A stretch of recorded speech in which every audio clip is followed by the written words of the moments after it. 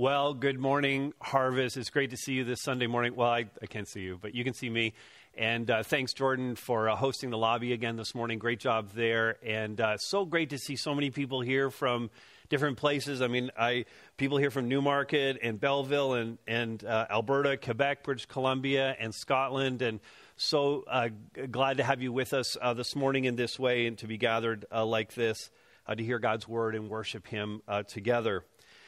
Just before we get into God's word, though, obviously it's just been a tough series of weeks, really 8 weeks now that we've been doing this, and as a world, as a global community, experiencing all the effects of COVID-19, and that has made a life really difficult. And I know many of you have loved ones in long-term care facilities or who are frontline medical or first responders, and just really a tough situation for many, many people, for sure.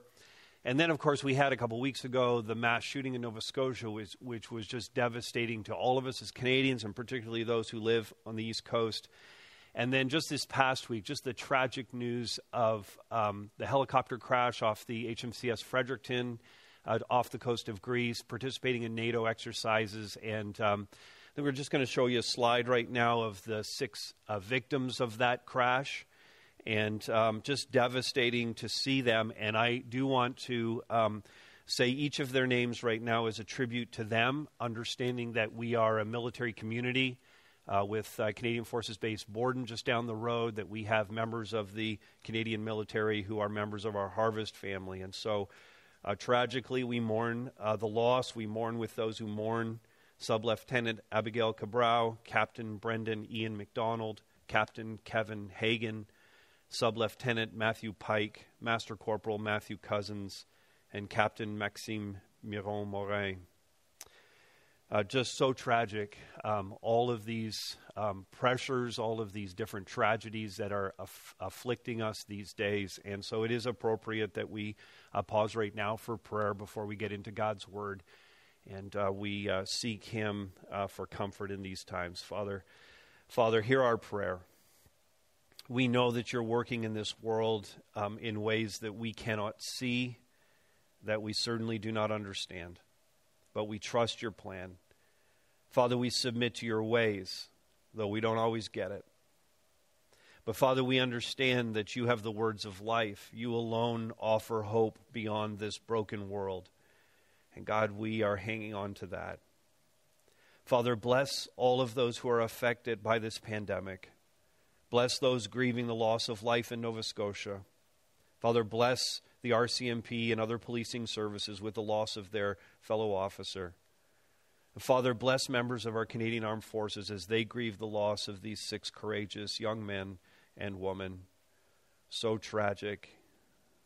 Father, thank You for what they do for us, what our armed forces does to protect our freedoms, to protect this country, to promote freedom around the world. Father, thank You for their sacrifice. Father, comfort their families. And God, in the midst of this heartache now, we turn to Your word. Once again, we're desperate for You to speak to us. We need to hear from You. For You alone, Father, have the words of life. To whom else would we turn? So we pray this in the name of Your Son and our Savior, Jesus Christ. Amen. Amen.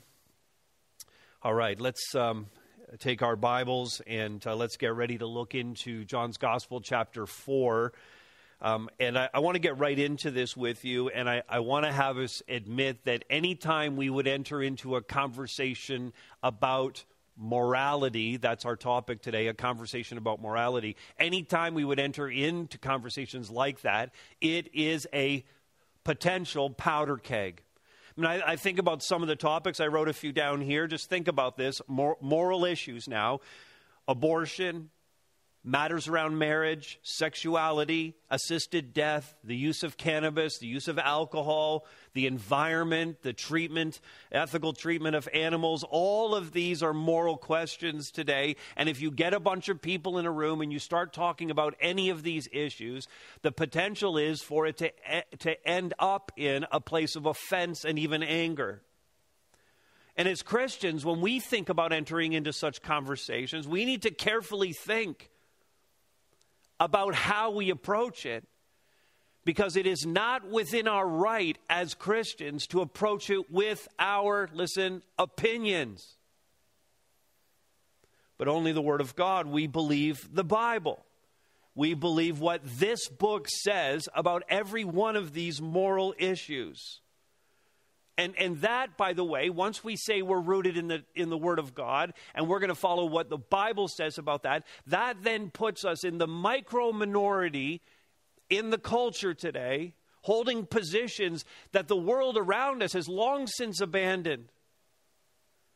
And so then what some Christians do, not everyone, what some Christians do is they then dig in and become so determined to engage in what are called the culture wars, seeking to convince and even convert the culture around us back to a Judeo-Christian ethic.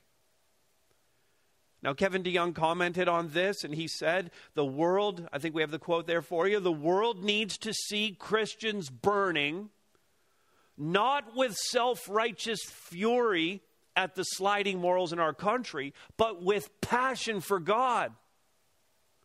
That makes it a lot more personal. And so as that all relates to this series that we're in, Conversations with Jesus, the question is, how should we approach conversations about moral issues? That takes us to John chapter 4. Jesus initiates this conversation with a woman who had a past, who hadn't always made the best moral choices. And in this conversation, he models for us a pattern to follow.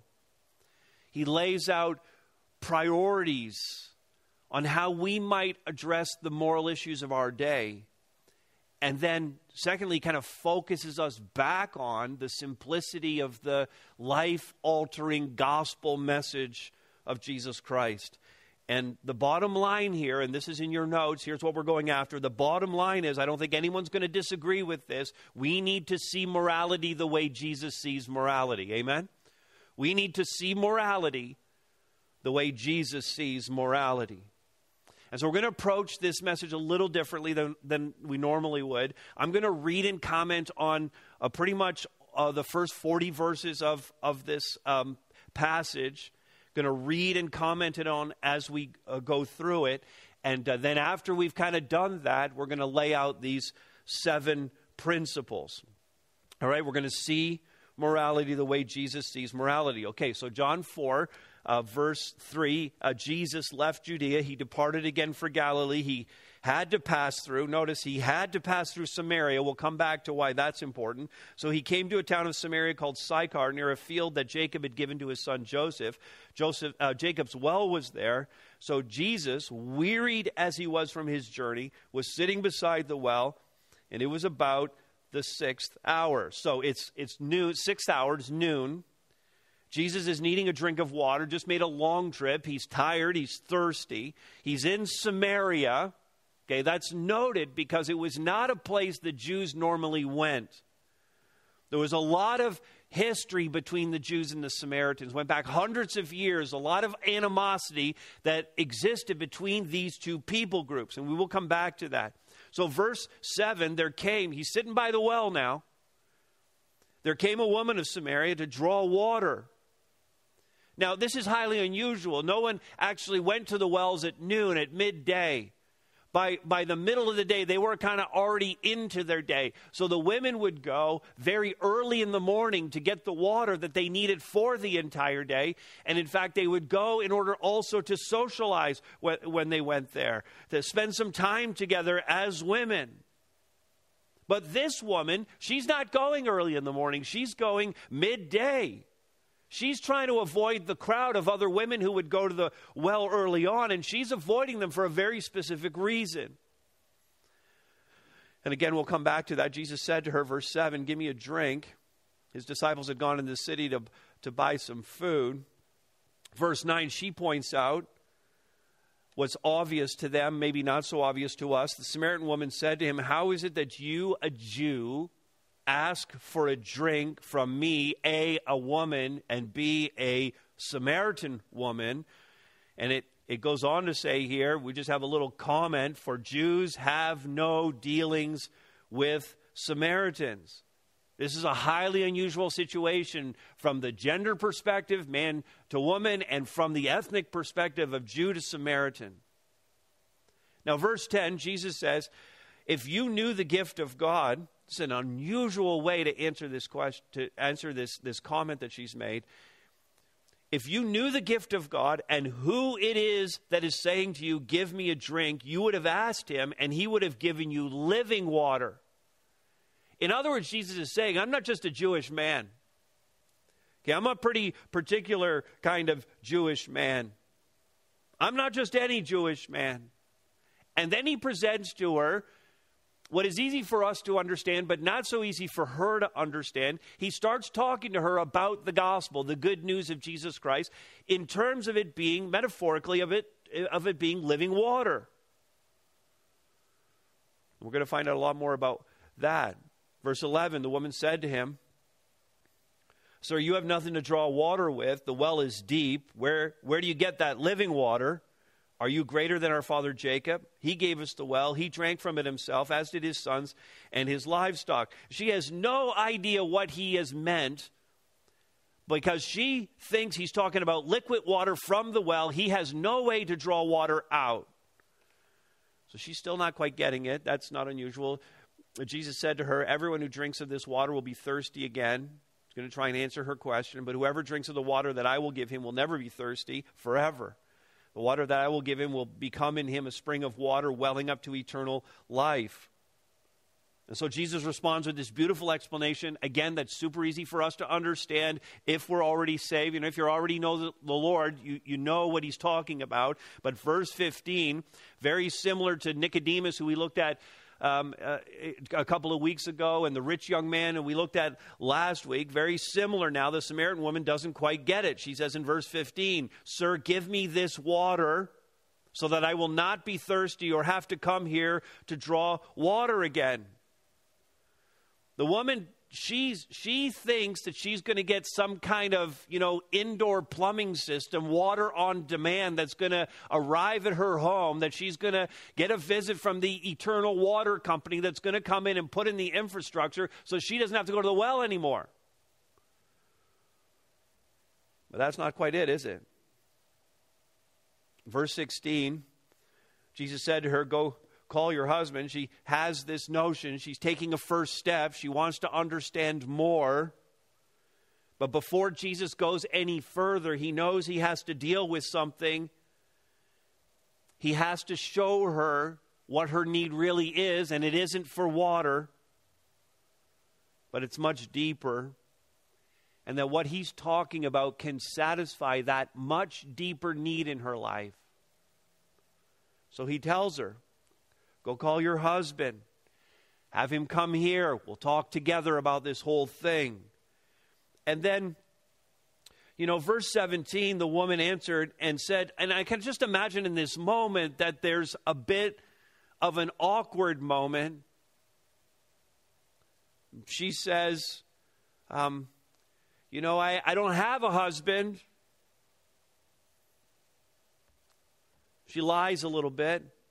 I don't have one. And verse 17, Jesus responds to that and says, you're right in saying, correct, you don't have a husband.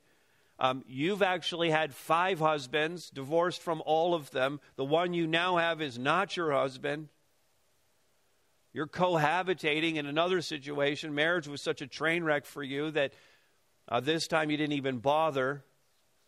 So that part, at least, Jesus says, end of verse 18, what you've said there, at least that part is true. Now, this is where there's a real awkward silence just before, because Jesus has just revealed this massive need that she has. And then, in a let's not go there moment, verse 19, the woman said to him, Sir, I perceive that you are a prophet. Okay, you just told me all this stuff about myself. You must be a prophet. You must know things only because God told you those things. And she switches the subject. she asks a question, or at least makes a statement. Our fathers worshipped on this mountain, but you say, Jewish people say, that in Jerusalem is the place where people ought to worship. There's a question there, even though it's just stated in the form of a statement. She abruptly changes the subject to that of proper worship. This was a matter of great controversy, the primary controversy between Jews and Samaritans. How many times when you're trying to share the gospel with someone, do they want to change the subject from them and their need of Jesus Christ to some controversial subject between you and them? She's deflecting here. She doesn't want to talk about her deep hurts. Now, verse 21... Very kindly, Jesus doesn't call her out for that, but from verse 21, Jesus said to her, "Woman, believe me, the hour is coming when neither on this mountain nor in Jerusalem will you worship the Father." And he goes on to talk about a little bit more, concluding with this in verse 24, "God is spirit, and those who worship him must worship in spirit and in truth." In other words, it's not about a location. It's about the Spirit of God being in a person. And then, surprisingly, verse 25, she delivers the answer. She's starting to fill in some of the pieces around what the gospel is really all about. The woman said to him, "I know that Messiah is coming. He was called the Christ. When he comes, he's going to tell us all things." And then Jesus delivers the punchline. This is the climactic moment in the conversation when he says, "I who speak to you am he. I'm the Messiah. I'm the Christ. I'm the one you're waiting for." Now, at that very moment, after he delivers that, according to the text here, this is when the disciples come back. They're marveling. They're surprised that he was talking with a woman. But no one said, "What do you seek?" or "Why are you talking with her?" No one dared do that. Verse 28, so the woman left her water jar. No longer is the most pressing need that she would gather some water for the day. And she went away into the town and said to the people, starts telling them about what's just happened to her. She says, "Come see a man who told me all that I ever did. Come see a man who revealed my life to me." Can this be the Christ? Is he the Savior, the Messiah? And the people went out of the town, verse 30, and they came to him. Many people were told, verse 39 now, many Samaritans from that town believed in him because of the woman's testimony. He told me everything I ever did. The Samaritans came to him. They asked him to stay. He stayed a couple of days. Many more people believed because of his word. Then they came and said to the woman, verse 42, "It's no longer because of what you said that we believe, for we've heard for ourselves, and we know that this is indeed the Savior of the world." They came to faith in Christ because they heard Christ speak to them. Now, all of that's the entire story. Run through it very quickly now. You got a good handle on the text, I hope. Now, 7 principles to help us see morality the way Jesus sees morality. Let's look at this first one. Meet people where they are. Meet people where they are, no matter their moral choices. This woman had made some devastating moral choices in her life. And yet Jesus met her right where she was. And Jesus had no trouble, even as a Jewish man, meeting and talking with this Samaritan woman, despite the fact that his fellow Jews wouldn't understand why he would be talking to a woman, why he would be talking to a Samaritan, why he would be talking to a Samaritan woman. But Jesus always went to the places where people who were broken were found.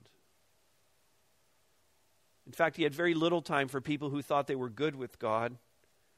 He intentionally went to the outcast, the vulnerable, the despised.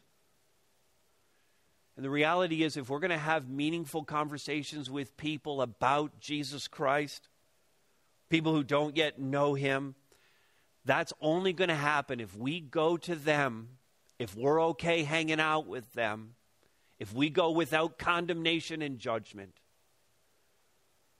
If we go to where they are. I mean, that's what this Samaritan woman would have expected. First of all, she would have expected that he wouldn't even talk to her because of who she was. And yet, not only did he talk to her, he had a very respectful conversation with her. You know, one piece that I read recently about the pandemic and the changes that are going to come in the church that are going to be a result of all of this. What's the post-pandemic church going to look like? One of the things I read just in the past couple of weeks is that rather than expecting the community to come to us, which has been largely the nature of our ministry, come to our services, come to our special event, come to our high five camp, come to us. But rather than expecting the community to come to us, we will now go to the community. It's not that it's going to be entirely that. It's still going to be some come and see, an invitation, and visit our church and come to a worship service. But it's also going to be far more of the go and tell. Come and see, go and tell. Meet people where they are. And part of that is going to be this live stream continuing on afterwards, but also our engagement in communities around the city and around this county, and of all the relationships that you and I already have, engaging in those. We have to meet people where they are, no matter their moral choices. Here's a second. We have to believe that no one is beyond the reach of God. No one has sunk so far down into immorality that they cannot be saved. I mean, this woman's life was a disaster, and I read this, and I'm not trying to be disrespectful of her at all, and she's going to be in heaven, and I'm going to be able to hang out with her and find out more about her story. But if she's gone through that many husbands, here's what I'm thinking. I'm trying to be respectful. But if she's gone through that many husbands, I'm thinking that maybe she might be part of the problem. You know? I hope that's a fair assessment. But no matter the details, she was a broken woman. Drawing her water at noon so she could avoid the wagging tongues of all the women who would go earlier in the day. She didn't fit with them. Her shame was overwhelming to her. And this is the thing. There are so many people today who think they don't fit here. And even though their life is shattered, it's broken, they're filled with shame. We know that we have the words of life for them. Yet they would never consider coming here. Many avoid the doors of the church because they think they have to hit some kind of moral standard before they can even come through the door. How tragic is it that anyone would ever think that? And God help us if we've ever given that impression. That's not the gospel. The reality is, and that's a word for us as Christians who are part of the church, but for those who are watching who don't normally come to a place of worship, and maybe that's the reason why you think you need to reform before you get here. Maybe you identify a little bit more closely with this woman. I would just say to you, come with your shattered lives.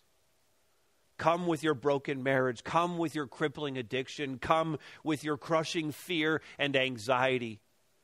Come with your criminal record and your lying tongue. Come with your promiscuity and your temper. Come with your faithlessness. Because there is grace enough for everyone, no matter the depths of despair or the severity of brokenness in your life. Jesus offers living water. He offered it to the woman. He's offering it to you.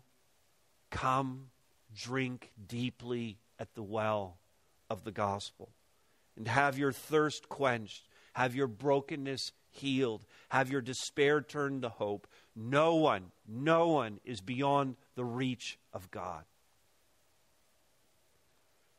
And further, here's a third principle. Present the gospel. Christian, present the gospel, not moral reformation as their hope. What's really interesting here is Jesus might have been tempted to give her tips on marriage. Here's what you need to do to make this current relationship. Maybe you should marry the guy, and here's 5 things to do. Here's 5 love languages. Here's the his needs, her needs. Here's all that you need to make your marriage work. He didn't offer to counsel her on relationships. He didn't tell her, in fact, that she had to get out of her cohabitating relationship with number 6. He talked to her about living water. He didn't want to address the external issues, the living with the man, the broken marriages, all of that is external issues. He didn't want to address those issues before the internal issue was resolved. And so he talked to her about living water. He presented the solution right up front. Even before the details of her tragic life were made known, he addressed the issue of living water. We need to think carefully about what our mission is. As stated by Jesus and given to us as his sons and daughters, those who are on mission for him, the Church of Jesus Christ, go and make disciples. Matthew 28:19 and 20. In Acts 1:8, he said, be witnesses to the ends of the earth, witness to the fact of the resurrection, and to carry that on without respect to who we're preaching to. Like, this crowd deserves to hear the gospel, but this one not so much. This crowd has hope, this one not so much. We're not to preach that way. We're not to be selective, but we're to go to the end of the earth to preach to everyone the gospel of Jesus Christ. Tell everyone about this hope. And not, by the way, to carry out some kind of moral crusade in the world. The gospel of Jesus Christ is what we preach. We have no other message. We fail if all that people know of us as the church is that that's a bunch of people who make good moral choices. In fact, being a moral people, as we're seeing, is one of the things that keeps people from coming. Frightens them off. I mean, I don't want to be known as a person who makes good moral choices. I think I've made a bunch of good moral choices in my life. I don't want to be known for that. I want to be known. I want my testimony to be, I am a sinner saved by the grace of Jesus Christ. That's what I am. Not moral. Any righteousness I have is the righteousness of Christ in my life. There's a huge difference there. And if you need a refresher on the gospel, if you need to hear it clearly, maybe you're a Christian, you need a refresher on what this actually is, what this message is that we preach. Or if you're not yet a believer and you need to know with clarity what exactly is this gospel message, then I would commend to you again the 5 gospel words, hbc.info, and scroll to next steps, and then right down to the bottom you'll see 5 gospel words. It starts with an understanding that there is a God, but sin has separated us from him. Jesus Christ came as the substitute for us, dying in our place. And if we believe, we will have life, abundant life here, eternal life forever. God, sin, substitution, believe, and life. And we'll get a great understanding of how this works with Jesus Christ. So come admitting that you're a sinner and seek forgiveness, not with human effort, not trying to appease God, not trying to be good, but through the death and resurrection of Jesus Christ, believing in that alone as your hope. That's what it means to drink living water. All right. That's the first 3. We're trying to see morality the way Jesus sees morality. Number 4, navigate each person's journey with grace and patience. Jesus doesn't shut her down or shame her further when she changes the subject from her messy life, okay, which he's just revealed, to that of the proper way to worship. And everyone sees that for what it is. She's deflecting, but Jesus patiently answers her question. He shows her grace in the way he respects her. This is her journey, and Jesus is planning on walking it with her if she'll allow him. And it's been so encouraging to hear that there are some who are joining these live streams who haven't even been to our church before and are checking this out and listening to these messages. And we're praying that God is working in each person's life.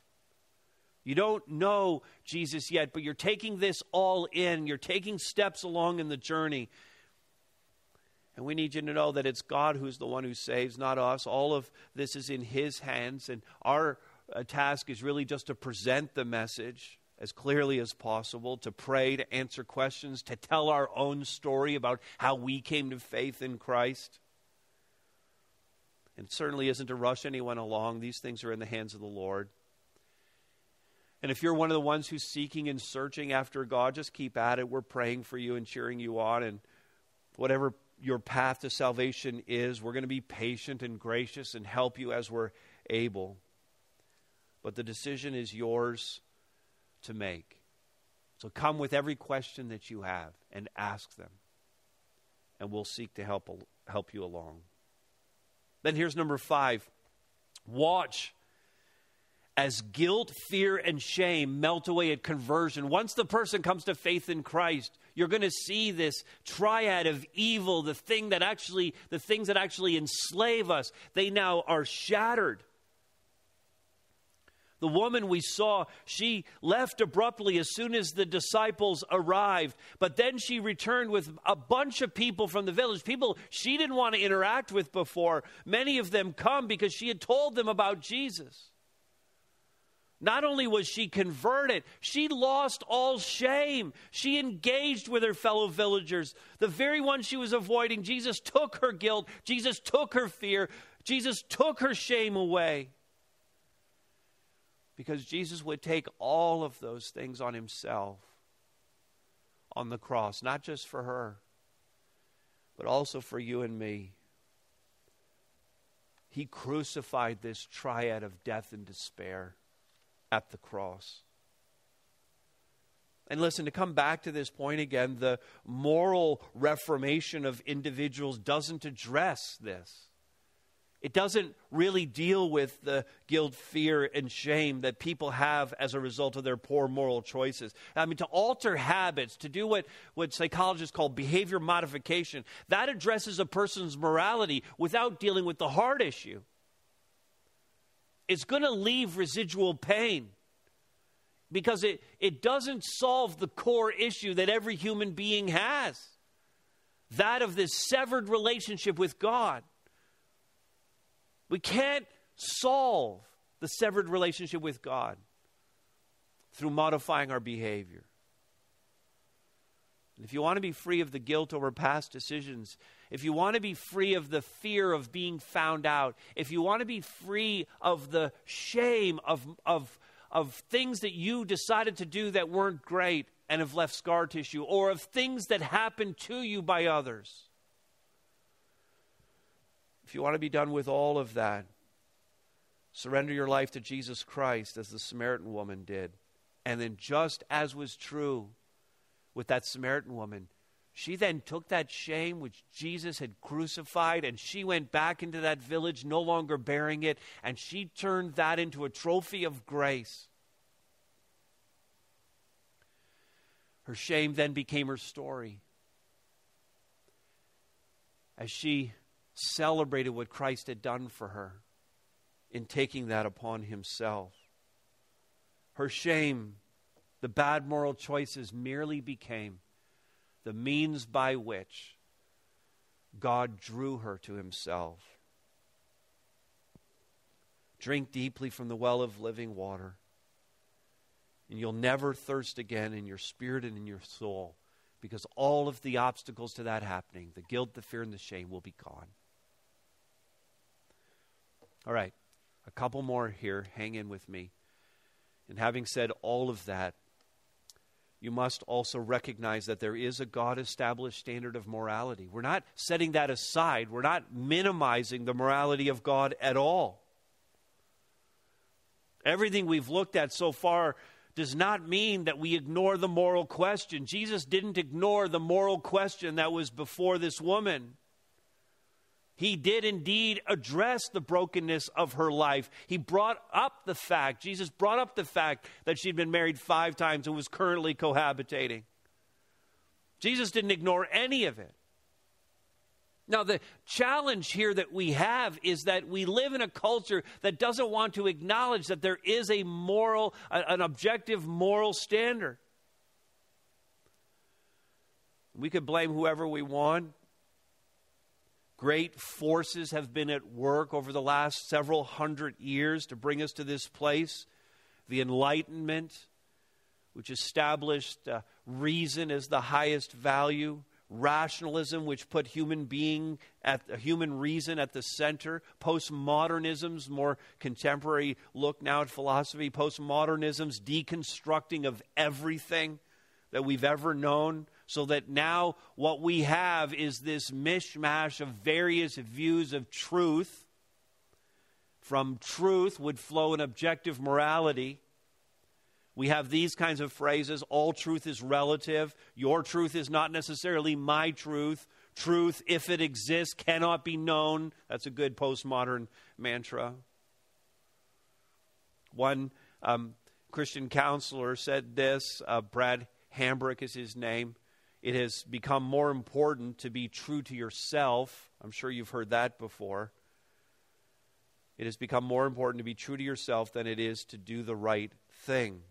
And largely that's because the right thing is a moving target in our culture today. So we live in this anything goes world, and that affects how we see all of these big controversial issues like sexuality and gender and marriage and child rearing and everything, really. But there is a moral foundation. I mean, if we want the living water that Jesus Christ is offering to us, we have to admit that the standard is not self. The woman's issue was that she was so turned inwardly, she was so about herself that she could no longer see anything else. The standard is not self, but God. There is a moral foundation and objective truth that originates in the Creator, as we've said. And in her excellent book, Rebecca McLaughlin, the book is called Confronting Christianity. She makes the point that she addresses atheists and naturalists who would push these philosophies of reason and no objective moral standard. Atheists and naturalists actually have no foundation to have any kind of moral code of their own. And the honest naturalists and the honest atheists would admit as much. We have no grounds to have a moral foundation of any kind, a moral code. And she writes, Christianity, in contrast, claims that the God who created the stars and galaxies also created us for special relationship with Him and calls us to the kind of radical, self-giving love that overflows from His own heart. That's the standard. It's the law of love. It's the heart of God. And it's a heart of holiness. And again, if all of that is true, then our seventh principle makes sense. That we ought to pursue and encourage the holiness of God as believers. We don't have much in the text about the change that happens in the woman's life, except that she had lost her shame and she came back and witnessed to what Jesus had done in her life. Based on this start, though, I'd say that she began her pursuit of holiness on that day.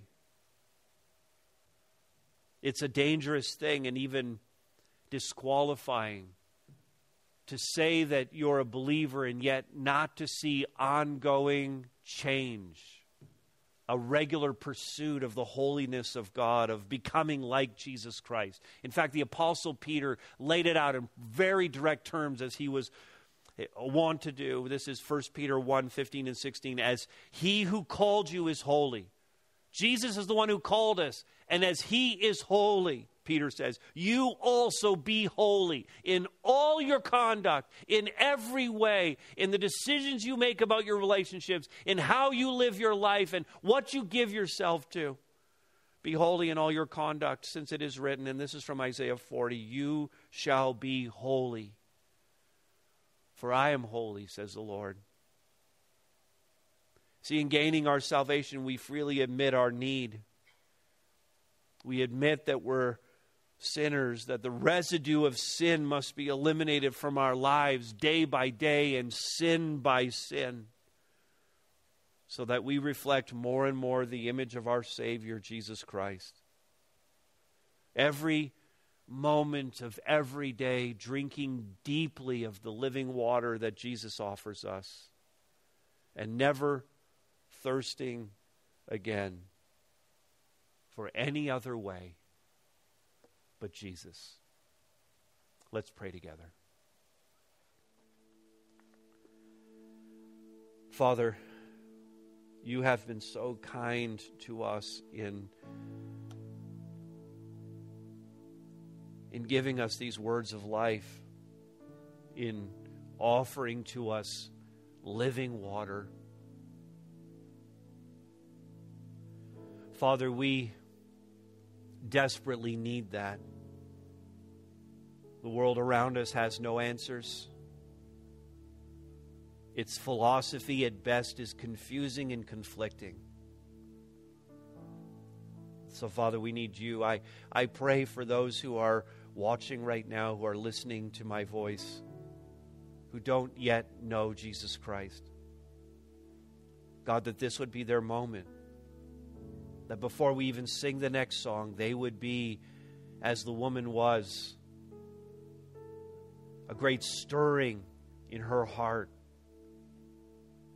concerning Jesus, and a readiness to go and tell whoever would listen, I've given my life to him. I'm going to follow Christ from now on. I'm drinking of the living water. And God, for us as Christians, God, help us to remember that any righteousness we have is not from ourselves, but from you.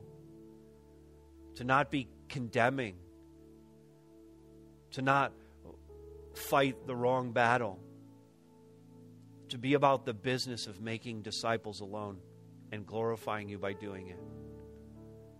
So God, thank you for hearing this prayer. Thank you for your love for us. Thank you for your Son, Jesus Christ, in whose name we pray. Amen.